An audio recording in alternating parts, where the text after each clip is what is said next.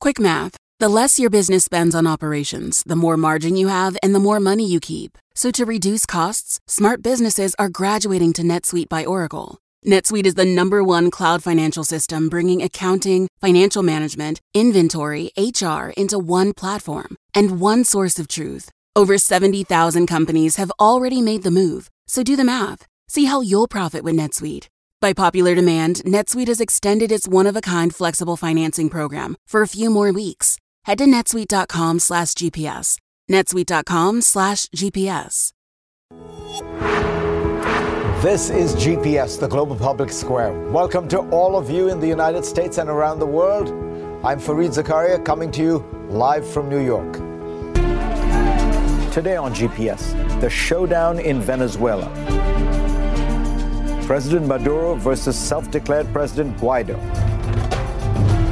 How will this all end? The eyes of the entire world are upon you.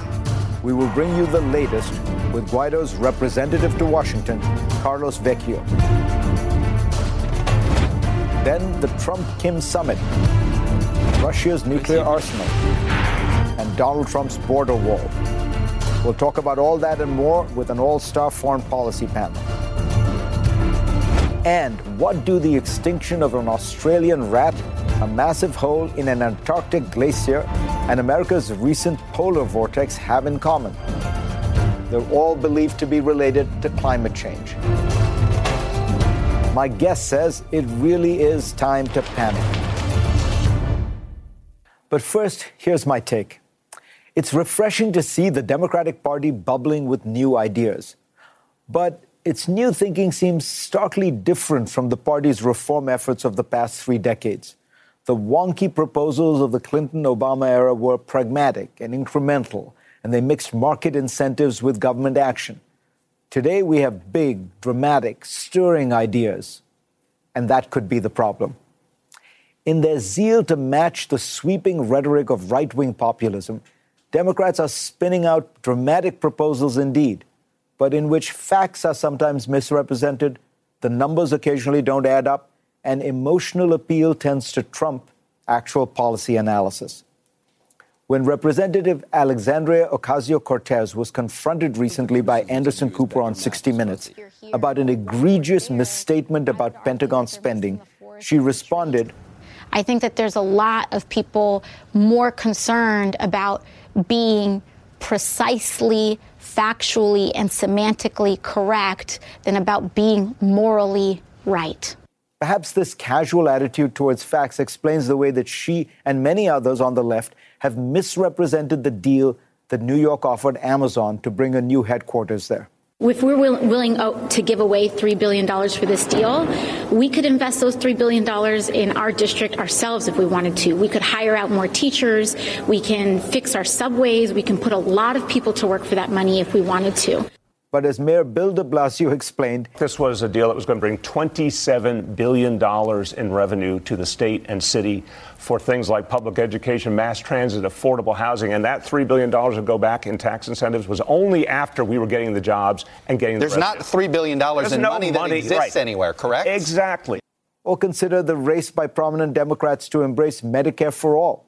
A variety of expert studies have estimated that the total increased government spending would be between $2.5 and $3 trillion a year. Few of the many proposals being floated would likely raise anything close to that in revenue. And if a Herculean effort were made to raise revenue for Medicare for all, there would be few easy avenues left to fund any of the other ambitious proposals on the new Democratic wish list. Let me be clear, universal health care is an important moral and political goal. But the U.S. system is insanely complex, and getting from here to single payer would probably be so disruptive and expensive that it's just not going to happen. Now, there is a path to universal coverage that is simpler. Switzerland has one of the best healthcare systems in the world, and it is essentially Obamacare with a real mandate. But that probably feels too much like those incremental policies of the past. Or consider the tax proposals being tossed around on the left, including a wealth tax championed by Elizabeth Warren. I understand the appeal of tapping into those vast accumulations of billionaire loot. But there is a reason that 9 of the 12 European countries that instituted similar taxes have repealed them in the last 25 years. They massively distort economic activity, often incentivizing people to hide assets, devalue them, and create dummy corporations. There are smarter, better ways to address inequality. Raise the capital gains tax to the same level as income taxes. Increase the estate tax. Get rid of the massive loopholes that make the American tax code one of the most complex and corrupt in the world. But again, this is less stirring stuff than burning the billionaires. AOC's comments on 60 Minutes reminded me of a July 2016 exchange between Newt Gingrich and CNN's Alison Camerota. Violent crime across the country is down. This is the FBI statistics. They're not a liberal organization. No, they're a crime but what I said is equally true. People feel more threatened. Yes, they feel it, but the facts don't support it. As a political candidate, I'll go with how people feel, and I'll let you go with the theoreticians. We already have one major political party that now routinely twists facts, disregards evidence, ignores serious policy analysis, and just makes stuff up to appeal to people's emotions and prejudices. If the Democrats now start moving along this path as well, American politics will truly descend into a new dark age. For more, go to cnn.com/Fareed and read my Washington Post column this week. And let's get started.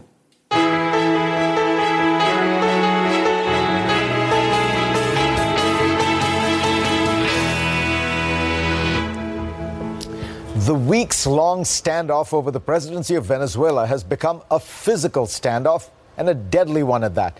Yesterday, it played out at the Colombian border as Venezuelan troops loyal to President Maduro prevented aid from coming in. The self-declared President Juan Guaido had declared Saturday that the deadline for getting a large backlog of aid into the country was there. A Guaido supporter told CNN that at least 5 people were killed in the clashes that ensued between the two sides. 285 people were injured, according to the Colombian Foreign Ministry, when Venezuela fired tear gas and rubber bullets at protesters. As for the U.S. response, Secretary of State Mike Pompeo called Maduro a sick tyrant for blocking the aid deliveries. Tomorrow, Vice President Pence will meet with Guaido in Colombia. Joining me now is Guaido's envoy to the United States, Carlos Vecchio. Mr. Vecchio, let me ask you, is the bulk of the aid getting through the Colombian border, and why is it not getting through the Brazilian border, since both the Colombian government and the Brazilian government back Mr. Guaido and are harsh critics of the current president of Nicolas Maduro? Well, thank you for this opportunity. Just let me tell you the following. I have seen human rights abuses since this regime took power, particularly since 2014. But yesterday was a tragedy, was a crime against humanity.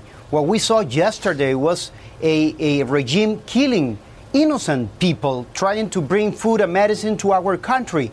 So therefore, Maduro is not only creating the humanitarian crisis in Venezuela, is also blocking the solution of the humanitarian crisis in Venezuela. And that has to be rejected by the entire international community.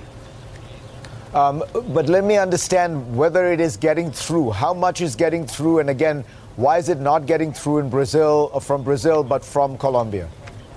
Yeah, as you know, yesterday 3 trucks reached our territory in Venezuela, and all of them were burned by the regime. So unfortunately, the food and medicine couldn't reach the people that need that food and medicine. And that's why we decided just to stop the humanitarian aid. The humanitarian aid will remain in Brazil and Colombia, and then we need to discuss with the Colombian and Brazilian authorities the path to come in the next days. So we will preserve that humanitarian aid, and then we will work together. And when that humanitarian aid will enter into our country. Your boss, Juan Guaido, has called on the army to get on the right side of history. So far, the army has not listened to him. It is still backing Maduro. What would it take to get the army to flip? Well, Fareed, we need to keep the pressure in different levels, on the streets, using our National Assembly as the only elected institution in Venezuela, and also put under pressure from the international community. And yesterday, something happened which was very relevant. 16 members from different forces of the military institution decided to support Guaidó. And many of them, some of them, spoke to us saying that inside of the military institution, there is a huge discontent against the regime, and that will be expressed soon. So we need to increase the level of pressure and to force the military force to back what we want to achieve, which is the recovery of our democracy. President Maduro routinely in every rally, he danced the salsa yesterday. He says Guaido is backed by Trump, is Trump's puppet. You guys, the Venezuelan people, should stay with me. He said this at that salsa dance. How much is that working? In other words, how effective is it for Maduro to tell people it's the Americans who want Guaido and we are preserving Venezuelan nationalism? Well, I mean, the only puppet is Maduro. He's a Cuban puppet. That's the reality. This is a Venezuelan movement led by the people of Venezuela under the leadership of Juan Guaidó as an interim president. They are putting their life at risk, as you saw yesterday, in order to recover our democracy. And what we have seen is a fight between democracy and dictatorship. And the free world is supporting our movement. And we need to see it in that way. This is not a problem of ideology. This is not a problem of nationality. This is, again, a fight between democracy and dictatorship. And this is a clear Venezuelan movement led by Venezuelans with a clear agenda set by Venezuelans. And what we are getting is the support of the international community. And I feel so proud to be a Venezuelan and to be a Latino, because the cause of democracy in these hemispheres is taking place in Venezuela due to the courage of the Venezuelans. Let me ask you finally, briefly, Donald Trump says all options are on the table, implying that there is a military option that the United States could use. Do you welcome that kind of rhetoric, or do you want to make it clear that the United States should not use any military force in this issue? Again, this is not a fight between the United States and the Maduro regime. This is a fight between the free world against the Maduro regime. And keep this in mind. We are dealing with a criminal state. They have been involved in drug trafficking, money laundering, human rights abuses, and of course linked to terrorist group. And we need to consider this in order to elaborate but do you want to keep military options on the table? Do you think the United States should keep military? We need to evaluate all the options, but under the principle of responsibility to protect, which was approved by the UN. We cannot allow that a regime kills his own people. And we have, under the principle of the UN, the responsibility to protect a population is under fire for his own regime. Mr. Vecchio, very important. Thank you so much for joining us. Next on GPS, President Putin's nuclear threat against America and its European allies. Is the Cold War, at least the nuclear arms race, back? When we come back.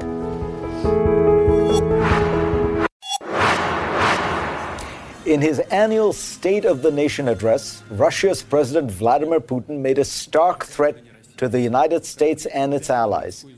If Washington places intermediate-range nuclear missiles in Europe, Putin said his tit-for-tat response would be to deploy weapons against the countries that threaten Russia. I have a great panel to talk about that threat and much more. Carl Bildt was the Prime Minister of Sweden. He is now the co-chair of the European Council on Foreign Relations. Stephen Hadley was President George W. Bush's national security advisor. He is now a principal at Rice Hadley Gates. And Susan Glasser, a longtime former foreign correspondent and editor, is now staff writer at The New Yorker and a CNN global affairs analyst. Steve, let me start with you. That rhetoric struck me. I mean, you had been in government during the Cold War in very senior positions. It felt very much like the Cold War. What did you make of it? Well, you know, this is a culmination of a process where Russia has been in violation of the INF Treaty, but is somewhat skillfully put the United States in a dilemma. Do you go ahead and stay in a treaty where the other party is violating it consistently, or do you accept, in some sense, the opprobrium of pulling out? And I think after efforts under two administrations to get the Russians to return to compliance, the Trump administration has basically bowed to the inevitable, and they have decided to pull out. Carl Bill, does this worry you? Do you feel as though there is a kind of new nuclear tension in the air? Undoubtedly, that is the case. So there's a lot of worry in Europe over this, and we all met at the Munich Security Conference last weekend, and this was very much talked about. The European hope is, of course, that the next few months will be used to go back to the negotiating table the one way or the other, and try to see if there is some sort of solution that can be achieved. Putin is now talking about developing very new weapons, hypersonic and other things. That's bad and that's threatening. At the same time, as he said, he's saying that if the US doesn't deploy anything new in Europe, he will not deploy anything new in Europe. Well, NATO says that he has already done that, but perhaps one should take his word and see if one can negotiate something that avoids a new nuclear race over the continent of Europe. Susan Glasser, you were a foreign correspondent in Moscow, I think, when George W. Bush, Steve Hadley really, withdrew from the ABM treaty for similar kinds of reasons. Do you think that there is a plan here that the Trump administration has? Because there's a plausible case to be made that, you know, these treaties need to cover the new nuclear powers like China, and maybe that this is a way to go forward, or is this just an act of pique? Well, I do think there's a good argument for modernization of arms control. After all, this is a legacy that we have of a Cold War that is 3 decades in our past, on the one hand. On the other hand, I'm struck by the fact that right now, Carl talks about the possibility of negotiations, but I didn't come out of Munich feeling that there was any imminent plans to actually do so, first of all. Essentially, that it's a lot easier to blow up agreements than it is to make agreements, especially with this particular American president. It is an interesting fact of arms control that the Russians and the Soviets before them have always been very invested in it in some ways, seeing this as, first of all, confirmation of their great power status. Vladimir Putin, as you know, is a very prickly figure who is very eager to appear on the world stage as someone that the United States needs to sit down and negotiate with. Speaking of people who enjoy being on the world stage, Steve Hadley, we are in for a new Trump-Kim Jong-un summit. Do you worry that the president is so eager to get that Nobel Peace Prize that Shinzo Abe has already nominated him for that he might cut a deal that isn't in America's interests? No, I'm not worried about that. He has given the lead on this to Secretary Pompeo. Steve Biegun, who is the special envoy for Secretary Pompeo, is working this issue, is a very seasoned person. And we know that John Bolton is actually skeptical of the whole proposition of negotiating. So I think there's in some sense, a healthy and dynamic tension within the president's national security team. I think they are going to try to make some progress. I think they're going to probably try to work somewhat incrementally, step for step. At this point in time, that may be the best approach. But I think this is a different approach from the president. It's much more a top-down with the meeting with the leaders. I think, though, since the bottom-up approaches of two prior administrations have failed, we ought to give this one the benefit of the doubt and see what they can come up with. Susan Glasser, Trump does seem particularly fascinated by Kim Jong-un. Indeed, he does. One of the most extraordinary developments of the last couple of years is watching the president of the United States, a great democracy, fall in love with the dictator of North Korea. He calls him Chairman Kim. When visitors come to President Trump's office, he literally calls out, as he did at that interview with the New York Times a couple of weeks ago, bring the letters, let me show you the letters from Kim Jong-un, which essentially are a series of boilerplate, generic flowery phrases. And, the unease, we can describe it as healthy tension, but the deep unease that the president's own advisors on foreign policy have about the president's approach to handling one of the most significant security challenges in the world today. It's something that I'm Dr. Sanjay Gupta, host of the Chasing Life podcast. In honor of our 10th season, we want to hear from you. Leave us a message at 470-396-0832 and tell us how you chase life. It could be used on an upcoming episode.